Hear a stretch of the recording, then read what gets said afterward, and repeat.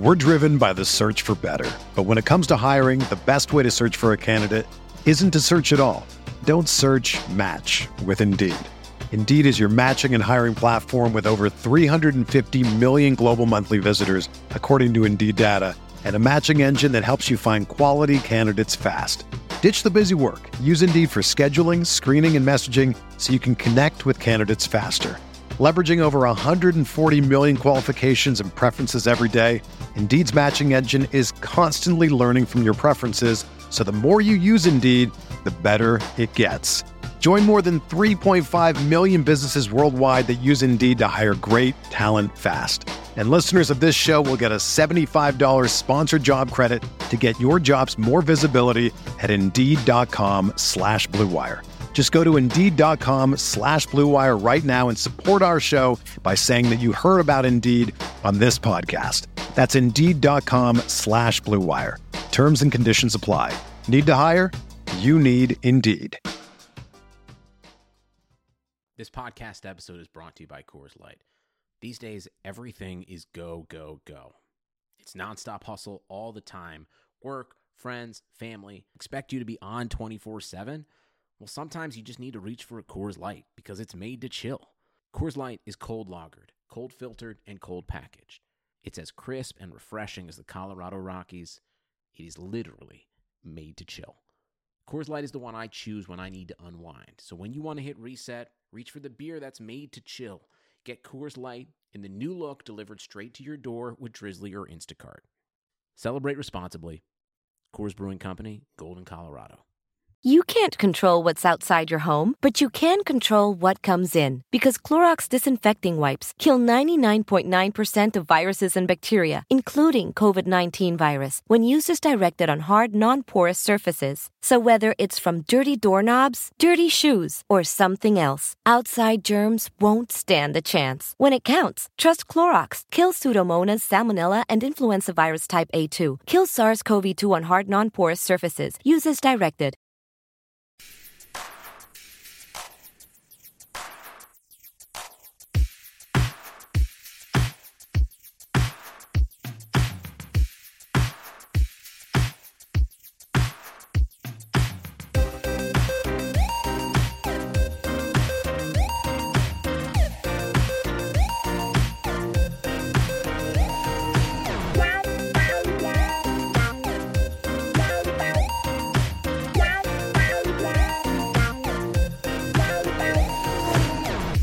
Welcome to the Butting Heads podcast on Rams Talk Radio.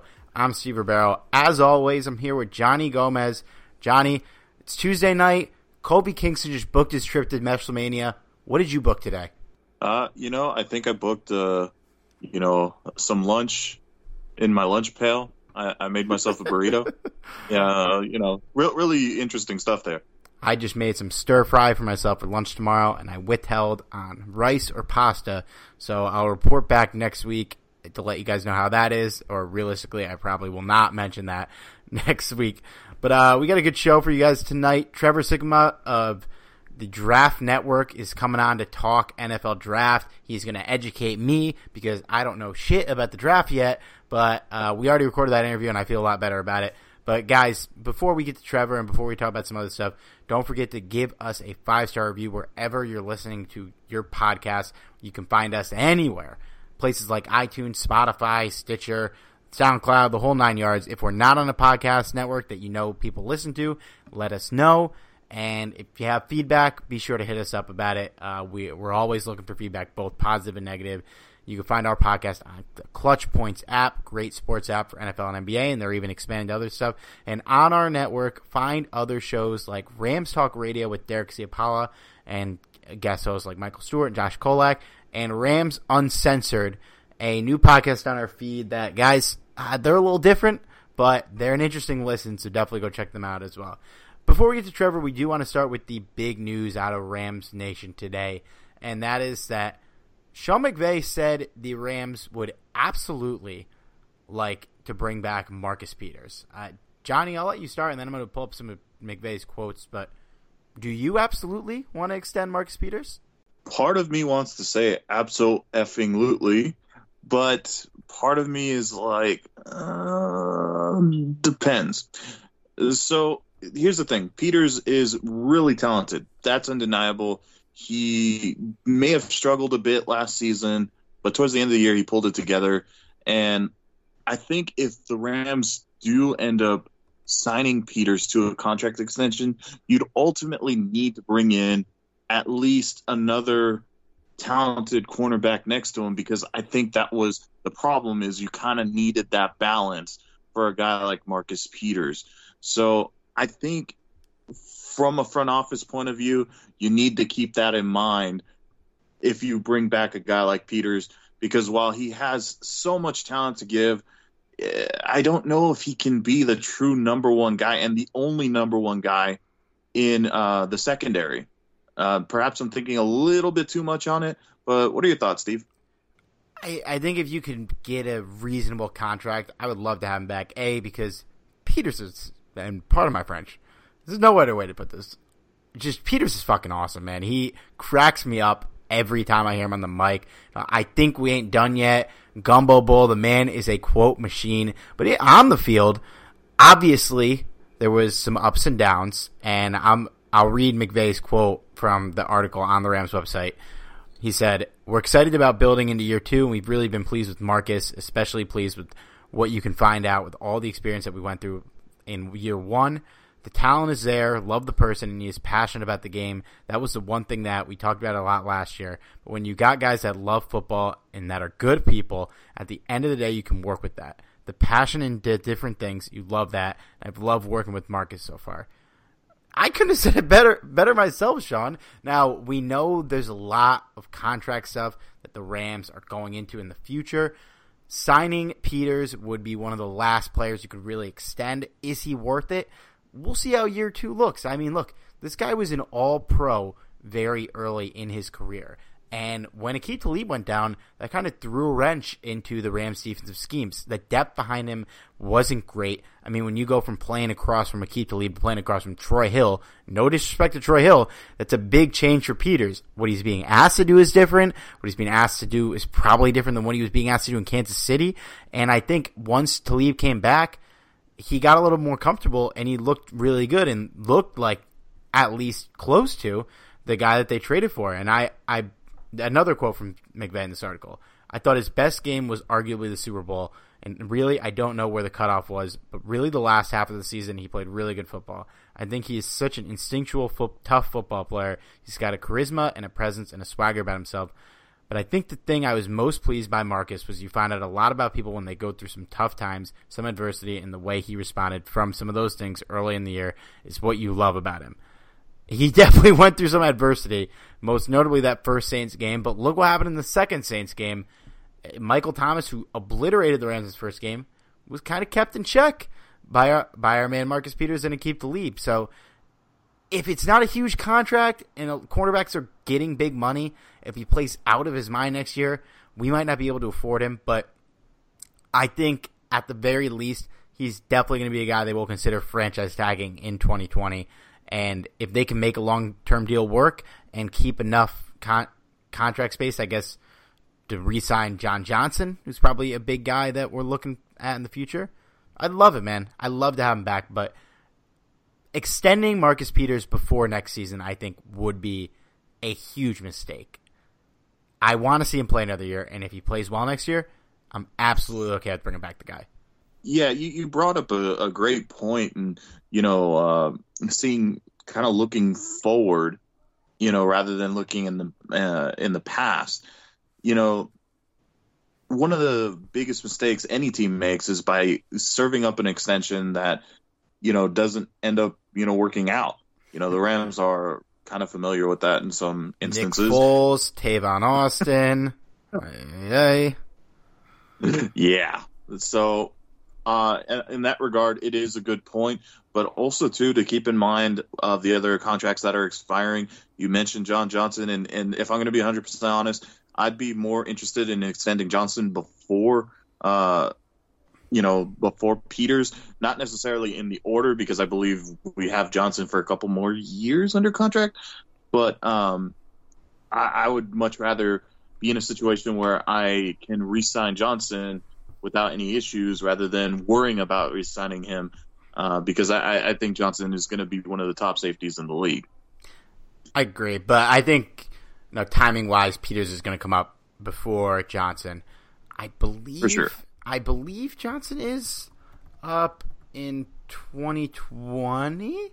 Let me look at this right now while I'm talking, but I just love Peters, man. I've unapologetically loved Peters. I think he's been frustrating, but he's been a really fun guy to have on the team. Yeah, so Peters will be up in 2020. So when next season, if the Rams, or did I say Peters? Peters is up this year. Johnson is 2020. If the Rams franchise tag Peters next year, it's going to be interesting to see what they do from there. But I think keeping Johnson, especially if he continues to get better, should be a huge priority for this team. And again, that's why I don't think you extend Peters this offseason. I want to see another year from him. If he comes out playing great and you can extend him early in the season, sure, why not? But it remains to be seen if that's going to be worth it yet. And there's a lot of variables that'll go into that. All right, I think we can move on to there, Johnny, and get to our interview with Trevor Sikkema. So without further ado, let's talk some draft. All right, we are here with Trevor Sikkema of Pewter Report and Draft Network LLC. You can find Trevor on Twitter at Tampa Bay Trey. Trevor, thanks for coming on, man. Of course, man. Good to be with you guys. Yeah, I'm glad to have you.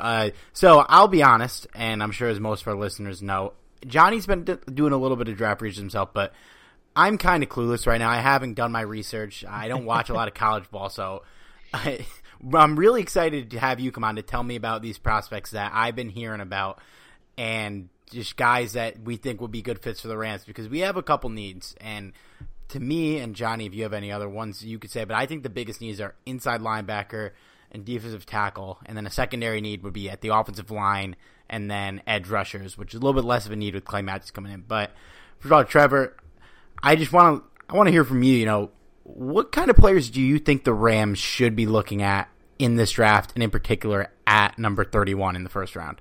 Yeah, I guess I'll start with an overview. I kind of think that edge rusher is a big deal for him, and I know that Fowler's coming back, but I still think the edge is probably their biggest need because Fowler, although I thought that he played pretty well actually down the stretch for the Rams, at least he gave them the splash plays that they needed on the edge.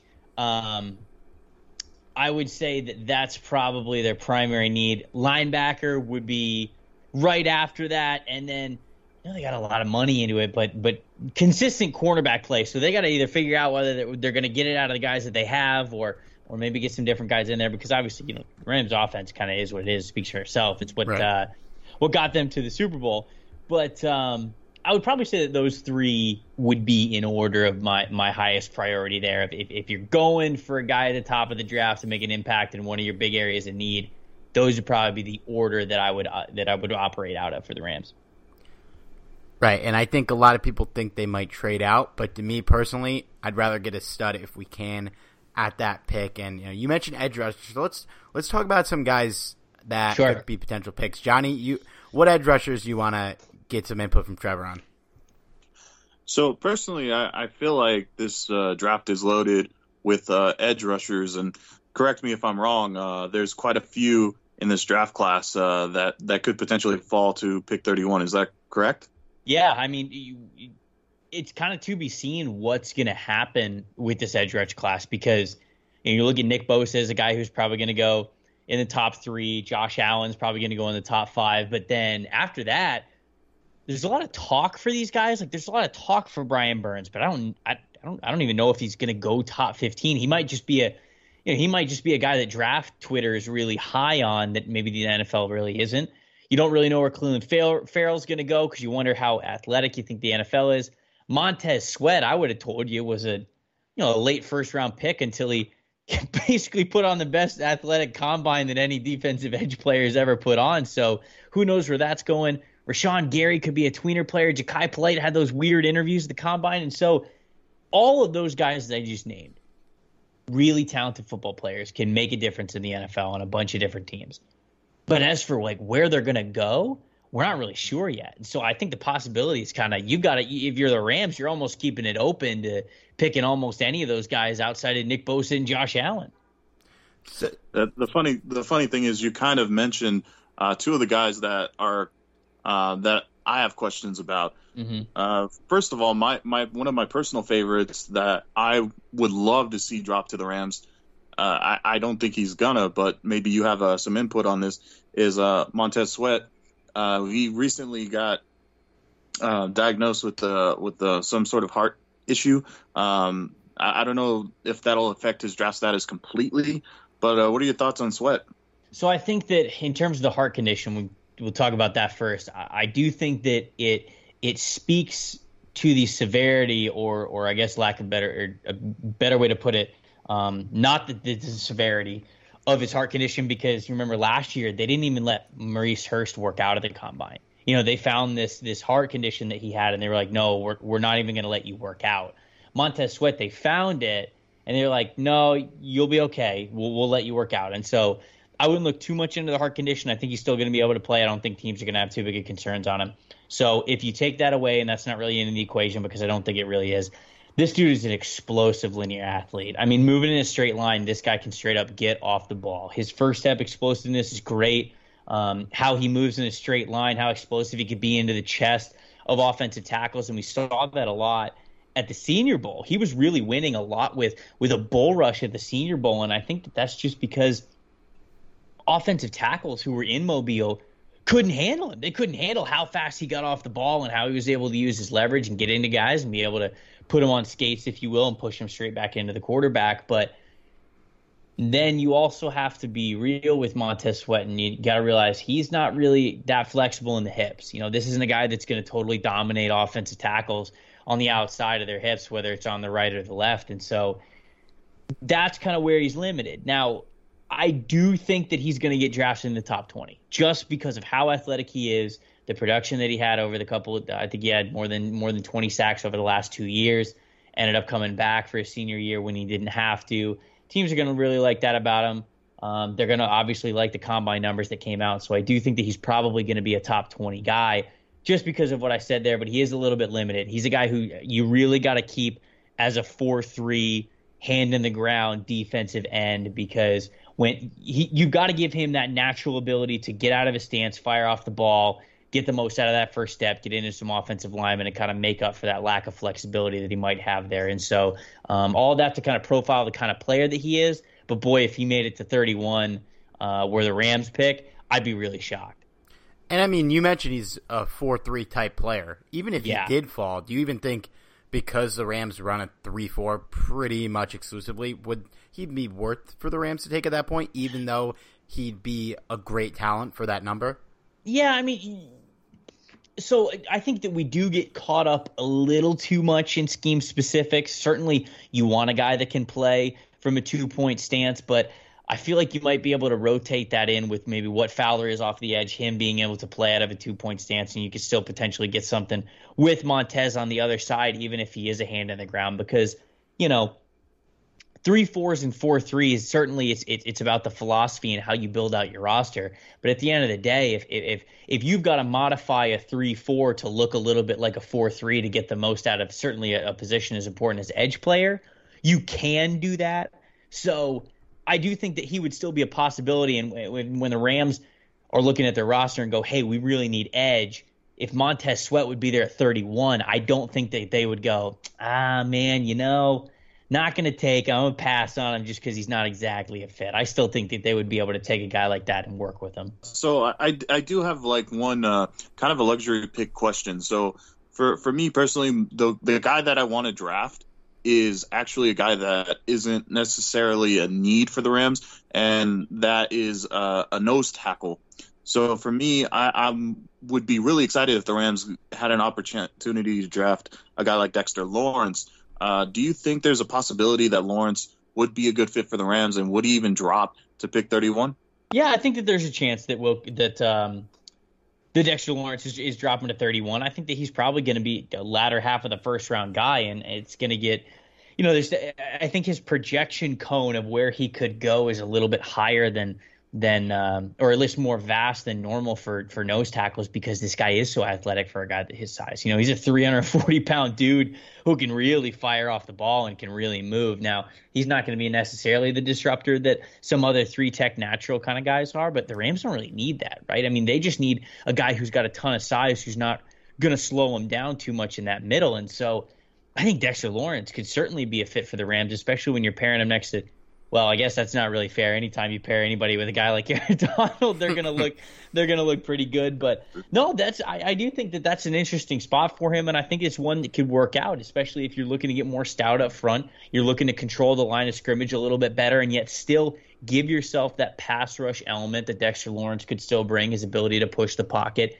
get quarterbacks outside of there, having them move to their left or right, getting them out of the pocket, getting them out on the run. Dexter Lawrence is somebody that you could pair to do that. And so I do think that he would be available at 31. I wonder if they would pick him over certain other edge players or maybe linebacker players that might be left, but he's a consideration. I could see that.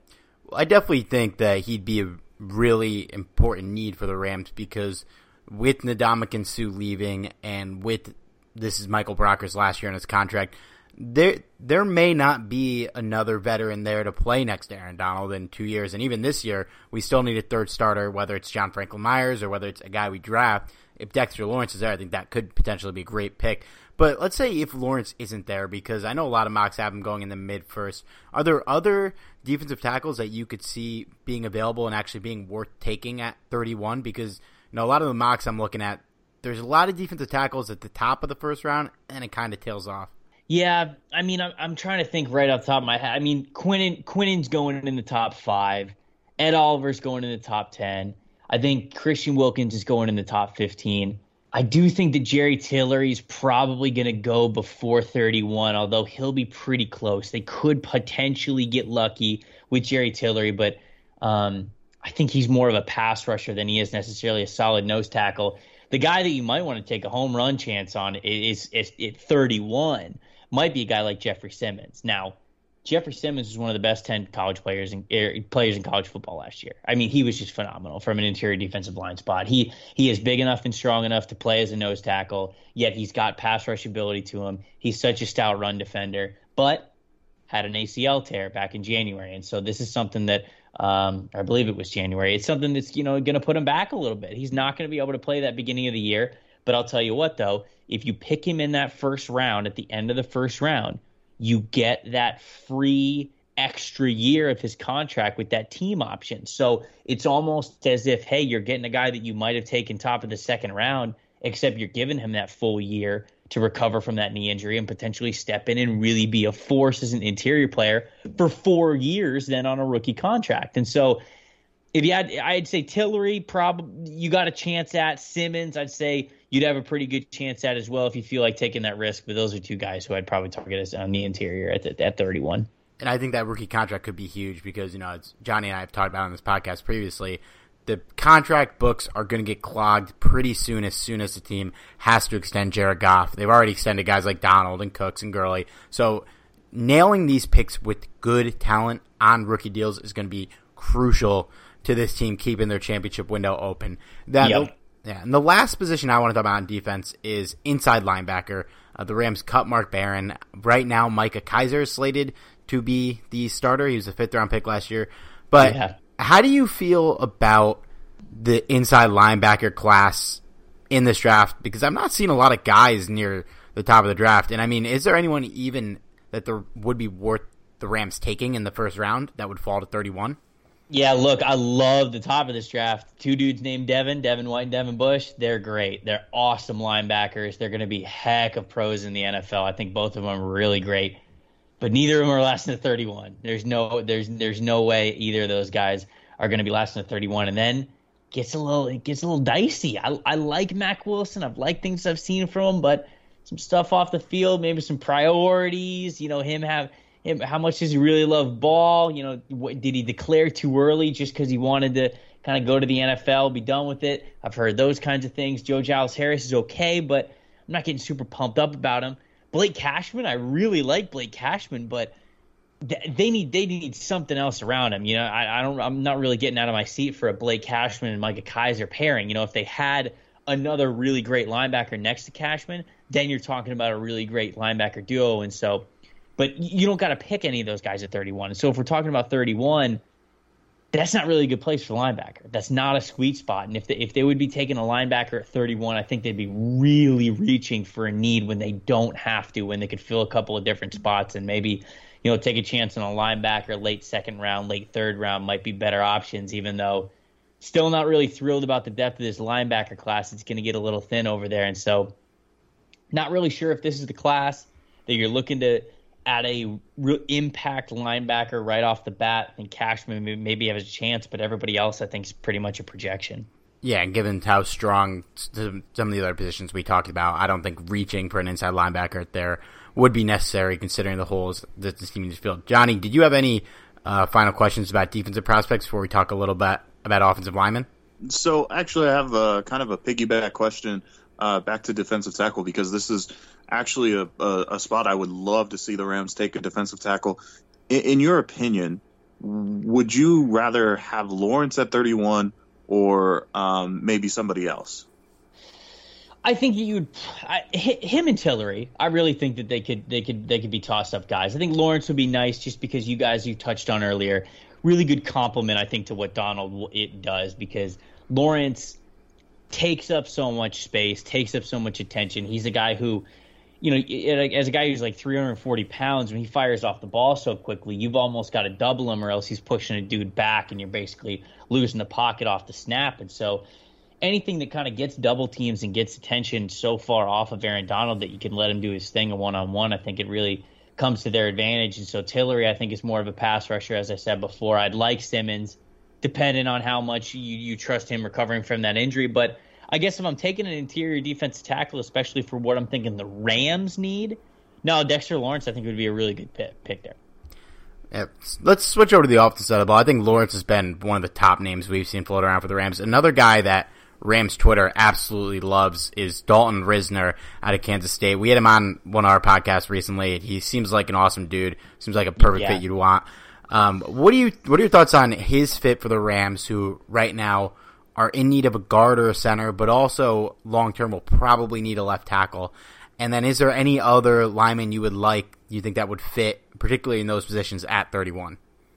Yeah, so I'm a big fan of Risner, man. I mean, I heard him talk at the Combine. I was at his podium for the Combine session, and this dude was awesome. I mean, the way he talked about playing offensive line, how it drives him to have such a bond with his teammates and being a part of a collective unit and doing all the hard work on a unit in a position that just never really gets any glory. I mean, you play 50 snaps a game, and if you give up one sack out of 50 snaps, you're trash. So it's so hard playing offensive line and knowing that you're not really getting the recognition that you deserve. But the way that he talked about playing, it just made me feel so good about the attitude that he has for it, the punishment he'll take in the NFL, and how he truly loves it. I'll never forget, man, the quote that he had when he was at the podium on somebody asked him, "Hey, why do you play offensive line? Why do you love it?"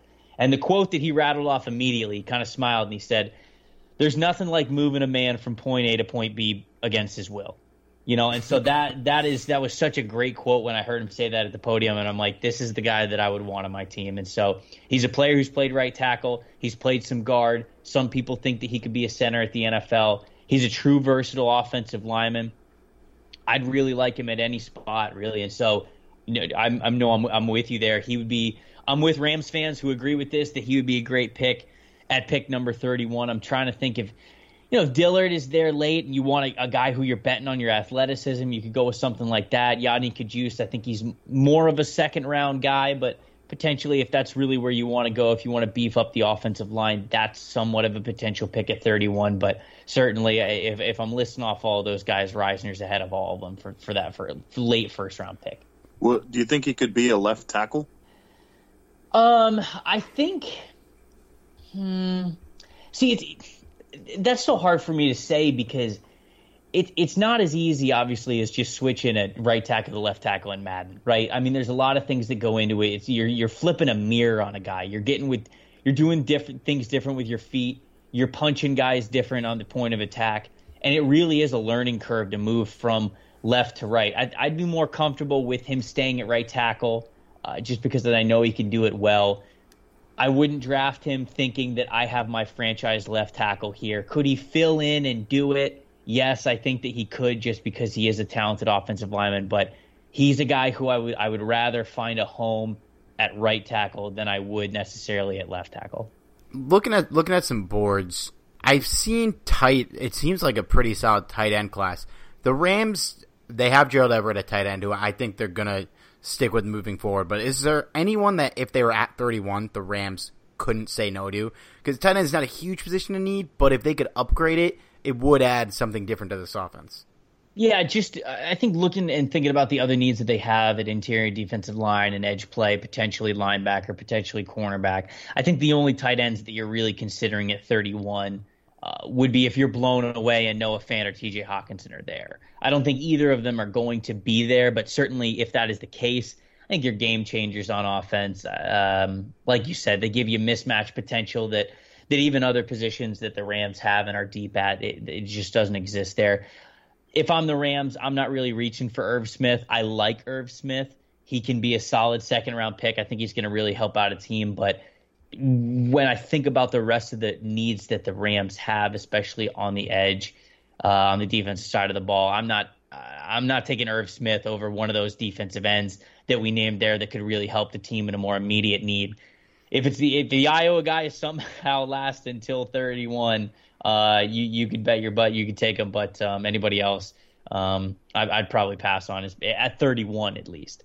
Yeah, I'm with you. I think it'd be, given the needs, tight end would kind of be a weird choice.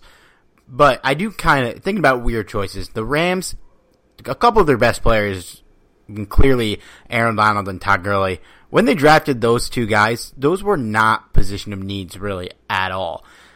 At 31 and the answer might be no, and that's fine. Do you think there's any outside the box candidates at positions the Rams don't have a huge need for that the team could look at and say, we cannot pass on this guy, kind of like they did with Aaron Donald and to a lesser extent Todd Gurley?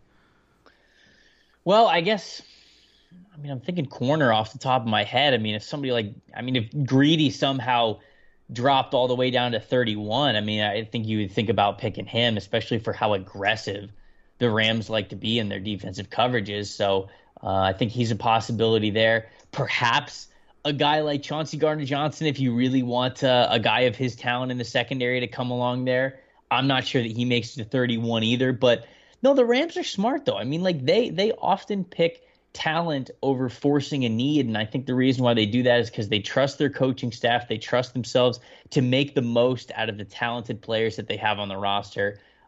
Getting back to, how we talked about schemes and guys being scheme versatile and making the most out of who you have and the types of talented guys that you have on the team there. And so I think the Rams, more than other teams in the NFL, are teams that don't necessarily put themselves in a box or back themselves against the wall to make sure they have to pick a certain position. We're talking about ways that they could improve the most and easy one-and-one pick to starter pairings that we see that could work out for them by just looking at the depth chart. But yeah, certainly the Rams, past in history, have shown us that they're very open to making sure that they just get the players that will make their football team better, whether it happens exactly next year or whether it happens in the future. I think the Rams are a good example of that. If Greedy Williams falls to him at 31, they have to make that pick, in my opinion. Yeah, no, I'm with you. there. I think that, his name popped out right to me just because of the scheme fit and the talent fit. And I think the Rams always allow themselves to do that. And so if it happens, then I think they jump on it. I know you got places to be, Trevor, but last question quickly. Ultimately, if you're Les Snead picking at 31 and the players that are expected to be there are there, who's the guy that you would take? Oh, I'm going to go outside the box. I'm going to go out on a limb, and I'm going to say Jachai Polite. Because had Polite not had such a weird combine, which I don't even know how much I'm putting against him with that, we're talking about a top 15 player in this class. But Polite has some of the best edge rushing tape in this entire class. You could put it up against anybody. You could put it up against Josh Allen, even a guy like Nick Bosa. Jachai's efficiency and how he won and the things that he did at Florida this year were so great. And that is such a big position of need for the Rams that Polite said at the Combine he loved his interview with the Los Angeles Rams, getting to meet with McVay. He felt really comfortable there. He felt like they accepted him, they liked him, and I think that's the biggest thing for Polite is that he just needs to have a support system around him to kind of help him mature into the young man that he needs to be and have the right priorities and keep his body up to shape and becoming the best football player he could be, because holy cow, we saw him be one of the best in all of college football last year. And if you're going to take a risk on one of those guys and the guys that I expect to potentially be on the board at pick number 31, Polite gives you the biggest home run potential for a team that knows that they already have the offense to make it to a Super Bowl. You've just got to get some big defensive playmakers. And so I think that taking a chance on Ja'Kai Polite could really turn out to be a home run for him. Hey, you sold me on him right there. And I think they have two guys there, and Clay Matthews and Dante Fowler. Neither feel like long-term solutions. We've talked about how we'd rather have Matthews as more of a situational pass rusher. You bring in a guy like Polite, that'd probably be a perfect fit for that. All right, Trevor, well, where can the people find you online, and where can they listen to you? I know you got a podcast coming up later tonight. Sure, yeah. On Twitter, at Tampa Bay Trey, TRE. I talk all kinds of stuff on there. I'm talking football all the time. We're talking draft, NFL, college football, and I try to keep it light on there too. Crack some jokes every now and then, make sure people enjoy their time on there instead of just arguing all the time. But that's where you can find most of my work. And then, of course, the Locked On NFL Draft podcast, myself and my co-host, John Ledyard. We talk NFL Draft 5 days a week, Monday through Friday. It's going to be a jam-packed month this month, talking about different mock drafts and scenarios of what teams might do as we kind of come into the home stretch here. So it's going to be a lot of fun. You definitely educated me tonight, Trevor, and I appreciate you coming on. I'll definitely go and check out the Lockdown Draft podcast. But thank you so much, man. We really appreciate it. Yeah, of course, man. Thanks, Had a Trevor. blast. Thanks for having me on. No problem. All right, thanks again to Trevor for coming on. You can follow him at Tampa Bay Trey. And we're going to move on to some other topics here. Before we do, guys, we got to throw a shout-out to our sponsor, Jim Hock, and his book, Hollywood's Team, Grit, Glamour, and the 1950s Los Angeles Rams, a book I'm reading right now. It's an awesome book. There's honestly some great anecdotes about some of the Hall of Famers in this book. Norm Van Brocklin, Crazy Legs Hirsch, Tom Fears, Les Richter. Even Night Train Lane is in this book, Bob Waterfield. It's this book, I'm about halfway through it. It's jam-packed with information. There's some really, really interesting information about how the Rams had to get their lease on the stadium, how the Rams were one of the first teams to integrate African Americans into the NFL, or should I say reintegrate, because the history is foggy about those early years of the NFL and how they were treated, and it's really just it's interesting how they had to go through it. And Jim Hock is unapologetic in his views about the NFL at that time, in the civil rights movement and stuff like that, but gives credit where it's due. And this book is just it's rich with information, and also it's a very personal story about Jim's parents, his dad, John Hock. The book revolves around John Hock, who played offensive lineman for the team from 1953 to 1957. Guys, this is a great story about a person's father and the team he played for in the era of glitz, glamour, and future Hall of Famers. You could find this book online at HollywoodTeam.com, on Twitter at HollywoodTeam. It's available in both hardback and electronic form at Amazon and Barnes & Noble. And it is coming in paperback in September, and you can find this book through various other booksellers on the internet. Guys, this is an awesome story, and it's just a great personal story about the person's father and the legacy he left behind, as well as, like I mentioned, not only just history about the Rams, the history of Los Angeles, the Hollywood area, and the sports that came into it during this time. It's a great story, guys. Trust me. Hollywood's Team, Grit, Glamour, and the 1950s Los Angeles Rams by Jim Hock is well worth your time. All right. I don't want to spend a lot of time on this, but it has to be mentioned on this podcast. The NFL has passed a ruling that is going to allow coaches to challenge pass interference calls and other missed penalties. Johnny, what's your take on this? Well, now we won't have to hear the crying that comes particularly from a southern region, because this is actually an important rule, and it's one that I don't necessarily mind. Since implementing the challenge, it always kind of baffled me that there are certain things that aren't challengeable. And some things make sense, but for something as important as a pass interference call, I always felt should have been challengeable to begin with. But yeah, I'm glad it's happening. And this way, if if Roby Coleman wants to push anyone else, at least now they'll have an opportunity to challenge him for it. I've always thought that in every sport, you should get 3 challenge flags, and you should be able to challenge whatever you want. We can replay anything.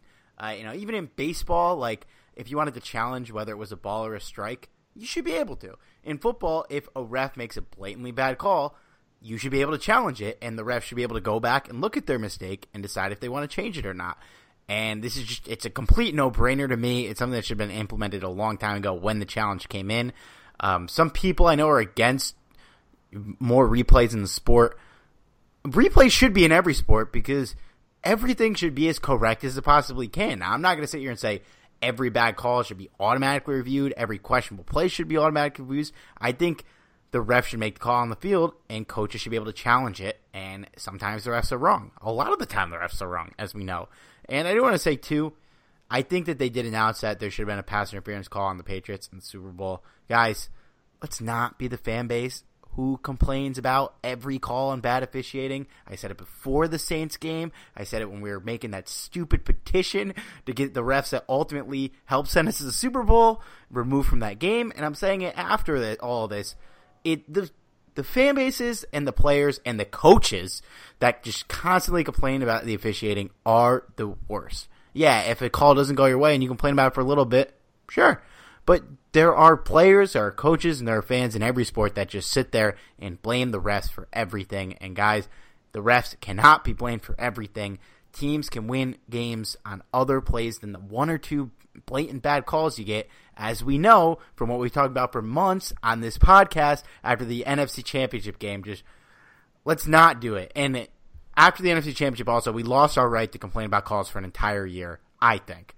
I don't know how you feel about that, Johnny, but I think our complaining rights have been revoked.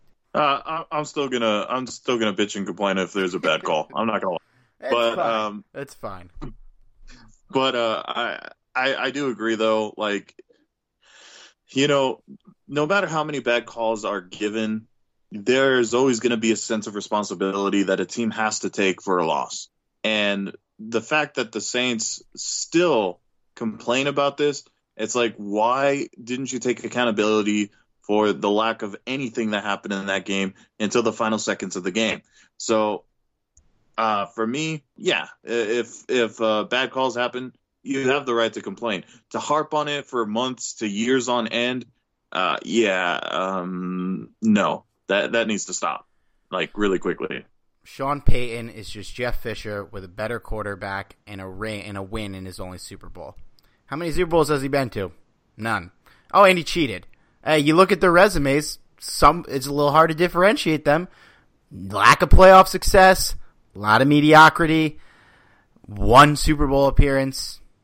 I'm just putting it out into the world. Somewhere down there, someone spilled their gumbo. Take it to Twitter on me. Sean Payton, overrated, cheater, Jeff Fisher with a ring. Okay, moving on. We talked a lot about the contract situations last week, and we had to come correct ourselves. We were wrong on literally all of them. I think we both expected $4 or $5 million for Blake Bortles. He got $1 million, which is insane, but that's largely because the Jaguars still owe him $6.5 million. Clay Matthews, we mentioned his big contract, but in reality, the base is only $9.25 million with $5.5 million guaranteed. Big incentive base over 2 years, which I think is a lot better. Still might be a little bit of an overpay, but a lot better than the, 18 million that he was promised. It was like 16 and a half, right? Yeah, something to that extent. Yeah, and then Malcolm Brown, who I don't know how you felt. I thought he would be getting like at least $4 million a year from Detroit on that offer sheet. $1.65 million per year in a 2-year deal, less than you would have made on his tender, but another year for a guy that has come back from an injury, probably wise, and the Rams matched that, so it is fantastic to have him back. I'll just give my thoughts here quick, and then you could give yours. The Clay Matthews contract, I don't think it's it's not a steal, but it's not an overpay. I think it's just fine. It is what it is. It's an okay contract, and now, Clay Matthews in a Rams jersey is going to be cool. I've mentioned that I love players past their prime in New Jersey's. I might have to get one of those. Blake Bortles on a $1 million contract literally is one of the best contracts in the NFL that's not a rookie deal. If you could get a top 5 backup, I believe, for $1 million, you do that every time. Any team in the league would have signed Blake Bortles to that deal. No question. If he came back to Jacksonville and said, hey, I'll play for $1 million, they might have even brought him back. And Malcolm Brown, I think that this is a very solid deal. Assuming he makes a full recovery from his injury, this is a position that we talked about in depth that they might have needed to bring somebody in at. And I think bringing back Brown is just fantastic to me. I'm very happy about it. And unfortunately, this means C.J. Anderson is probably a goner.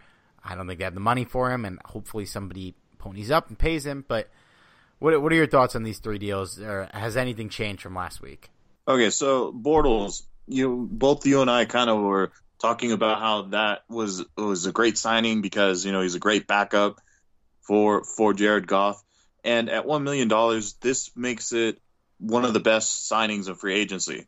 I mean, this is a quality backup. This is a guy that if God forbid Jared Goff does go down with an injury, this is a guy that can step up and be a starter. He has that starting experience, and that's something that's really hard to find in the NFL. So having him at $1 million, that's insane. I'm pretty sure that he's probably the cheapest veteran backup that we ever had. I'm pretty sure we signed Sean Hill to a much more expensive contract. Remember Hill? Do I remember Hill? Yeah. Of course I remember Hill. We all remember Sean Hill. And his contract, I guarantee you, was way more expensive than this $1 million. Albeit, yes, Bortles is getting about $6 million from Jacksonville, so that helps. But regardless, it's still only really a $1 million cost to the Los Angeles Rams. So kudos to Les Snead for working that out because now they have a reliable backup, and hopefully they can swing some sort of deal like that again once his contract expires. Now, moving on to Clay Matthews. So for me, I am, it's undeniable. Let me get this out. It's undeniable that Clay Matthews is one of the more exciting players to watch when he actually, hits somebody.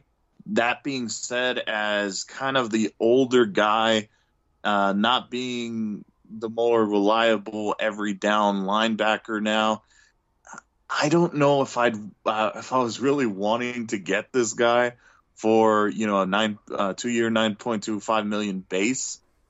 I may be nitpicking a little bit, but I think that's kind of a lot to ask for basically a situational pass rusher is which if they keep the roster the way it is now, they're going to try and keep him in as a starter. But realistically speaking, he is a situational pass rusher. If they try and keep him in for more than that, he's just going to be a body out there. And that's not what I want to see. So to have a guy that is better off being a situational pass rusher, that's kind of an expensive contract. And especially for a guy that's past his prime. So, I know I'm not gonna get a lot of love for that, and I don't care because it's the truth. I'm just being honest. I feel like they could have looked elsewhere and instead, settled for a guy like Matthews. I will say that the only way this kind of, makes me feel a little bit better is if they go in the draft and draft a younger guy because, yeah, it's an expensive mentor, but you still have a mentor to teach a younger guy, the finer things in edge rushing. So, kudos for at least not making a $16.75 million. But Thank still, it makes it a little bit better, but still a little on the expensive side, in my opinion. And now, if I'm Malcolm Brown, I'm kind of pissed off, because you get the Lions who, we kind of talked about this last week. I don't know what role he could possibly have in that jumbled up mixture of backup running backs there. But on top of that, he's now making less money after the offer sheet. I don't know. If I'm Brown, I'm kind of pissed. Albeit it's not that big of a drop-off, but still, if you're going to be signed to an offer sheet, ideally you want to be signed for more than the tender's worth. Now you're basically saying, the Rams are saying, well, damn, thank you. You're getting this guy for far cheap. Well, not far cheaper, but you're getting him cheaper than the actual tender. So the Rams are like, wow, can you do this more often for our restricted free agents? Just sign them to cheaper deals or offer them cheaper contracts. Big thank you to the Lions, because, while Brown may not be the most essential player on this roster, he's definitely an important guy, especially if we're going to give Todd Gurley less reps, which we always seem to promise Gurley, and he ends up getting, nearly 400, rushing attempts. But, So as far as Brown's concerned, that was another steal of a contract. Oddly enough, the only contracts that I felt like weren't steals were our edge rushers in Dante Fowler and Clay Matthews. Go figure. But, I couldn't be any happier with Malcolm Brown's contract. Again, thanks for the assist, Lions. The good news is, and you could say not bringing back certain players is a bad move, but it's hard to say any of these contracts are bad contracts. And, Matthews and Fowler, neither of us love them, but they're not bad. They're short term. No long-term commitments, unlike when, we mentioned Tavon Austin and Nick Foles, two horrible contract extensions back in the day. But I think they've done a good job in free agency. We could probably wrap up here in a minute, but there is one thing I want to talk about. A couple years ago, I went to a Vikings game. It was Teddy Bridgewater was the starter, and he went down, and Shaun Hill came in. I mentioned this before. I didn't expect to see Shaun Hill. And the next year, I think it was the next year, they go and bring in Sam Bradford as their backup. And I said to one of my friends, who was a Vikings fan, I was like, I can't wait in 2 years when the Vikings sign Sean Mannion as their backup quarterback, because they only sign wash-up Rams quarterbacks. And lo and behold, there's a report out there that the Vikings are interested in quarterback Sean Mannion. So I just wanted to get your thoughts on this. Good luck. No, I mean, again, I am still a fan of the guy. Being a Pac-12 fan, I did see a lot of Sean Mannion, did see a lot of potential there. Unfortunately, it didn't pan out. So I do support the guy. I mean, if he goes to the Raiders, he's kind of dead to me. But, if he goes to the Vikings and Kirk Cousins goes down with an injury, their season's screwed. But, if they have to rely on Mannion, I'll at least hope that he does somewhat decent so that he can continue to be in the league. Otherwise, he may have to find another job with another league, maybe the XFL. But good luck there. But good luck to Mannion. I do hope he signs with the team. Again, don't have any hard feelings towards the guy, and just hope for the best for him. I know you're kind of one that never really liked him as a player, so you never had any ill feelings towards the guy, but I know he's one that you're happy to see go. No, I just don't think he's good, and there's no disrespect to him. He made it to the NFL. He made millions of dollars. He's clearly a good quarterback. I just don't think he's good enough to be an NFL quarterback. And if he goes somewhere else and has success, all power to him. I won't be mad about it. He's not someone where if he goes and ends up being a good player, I'm going to be pissed off. It's Sean Mannion. I will say, though, Jared Cook signed with the Saints, a guy who I'm openly not rooting for. So just adding fuel to the Saints rivalry, I guess. They did it on purpose. They're like, Steve over at Rams Talk really hates you. He really doesn't like Sean Payton. We got to sign you, man. We really got to sign you. It was all because of you, man. It was all you.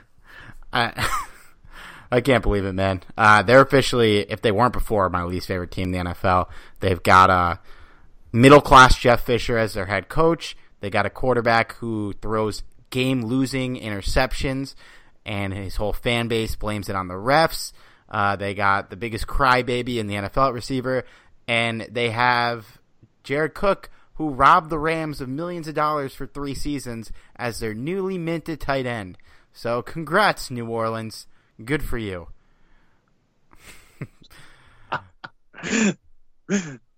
Stay classy, New Orleans. Yeah. All right. We can wrap it up there. We'll try and get some more draft guys on the podcast in the coming weeks to help educate me as well as help educate you guys about the draft. But I want to thank Trevor. Again, you can follow him at Tampa Bay Trey. I thought he was awesome. He was a great guy. Really informative. And don't forget, you can follow us on Twitter at Talk Rams and on Facebook at facebook.com/RamsTalk. And you can follow Johnny on Twitter at Johnny506. And you can follow me at Seaver Barrow. Any final thoughts here before we head home, Johnny? Remember to eat your gumbo. I think we ain't done yet. All right.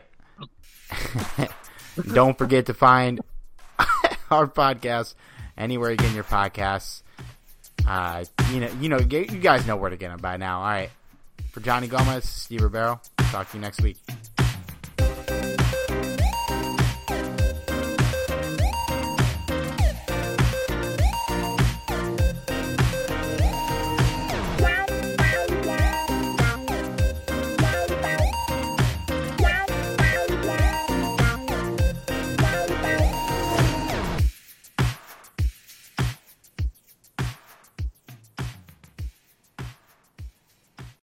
This episode is sponsored by Schwans.com. What are you having for dinner tonight?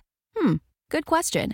Schwans Home Delivery has a solution for you. Stock up your freezer with high-quality frozen foods like premium meats and sides, delicious ready-made meals, ice cream, and more. No subscriptions, no memberships, just a friendly yellow truck that's been delivering food for almost 70 years. Listeners of this show get a special deal. Get 20% off your first order with code YUM20. Check out schwans.com/yum for details. Regina King for Cadillac Escalade. Let's say you make it to the top. What's next? Relish in the glory of your accomplishments? Okay, sure, for a minute. But then you move forward.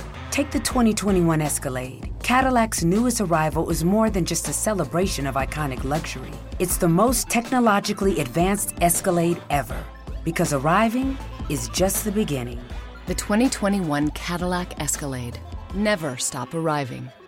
Sugar Ray Leonard, Roberto Duran, Marvelous Marvin Hagler, and Thomas Hearns. Legends, whose four-way rivalry defined one of the greatest eras in boxing history. Relive their decade of dominance in the new Showtime sports documentary, The Kings, a 4-part series premiering Sunday, June 6th, only on Showtime. Everyone is talking about magnesium. It's all you hear about. But why? What do we know about magnesium? Well, magnesium is the #1 mineral that 75% of Americans are deficient in. If you are a woman over 35, magnesium will help you rediscover balance, energy, and vitality. Magnesium supports more than 300 enzymatic reactions in your body, including those involved in hormonal balance. From functional medicine doctors to mental well-being and female hormone experts, we all know that magnesium is the one mineral to improve all aspects of well-being and health. But which one?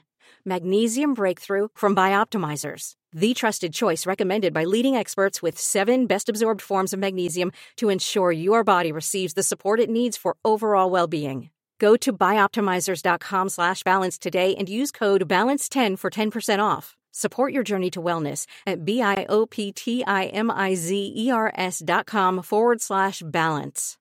Magnesium Breakthrough from Bioptimizers, your foundation to optimal health and vitality.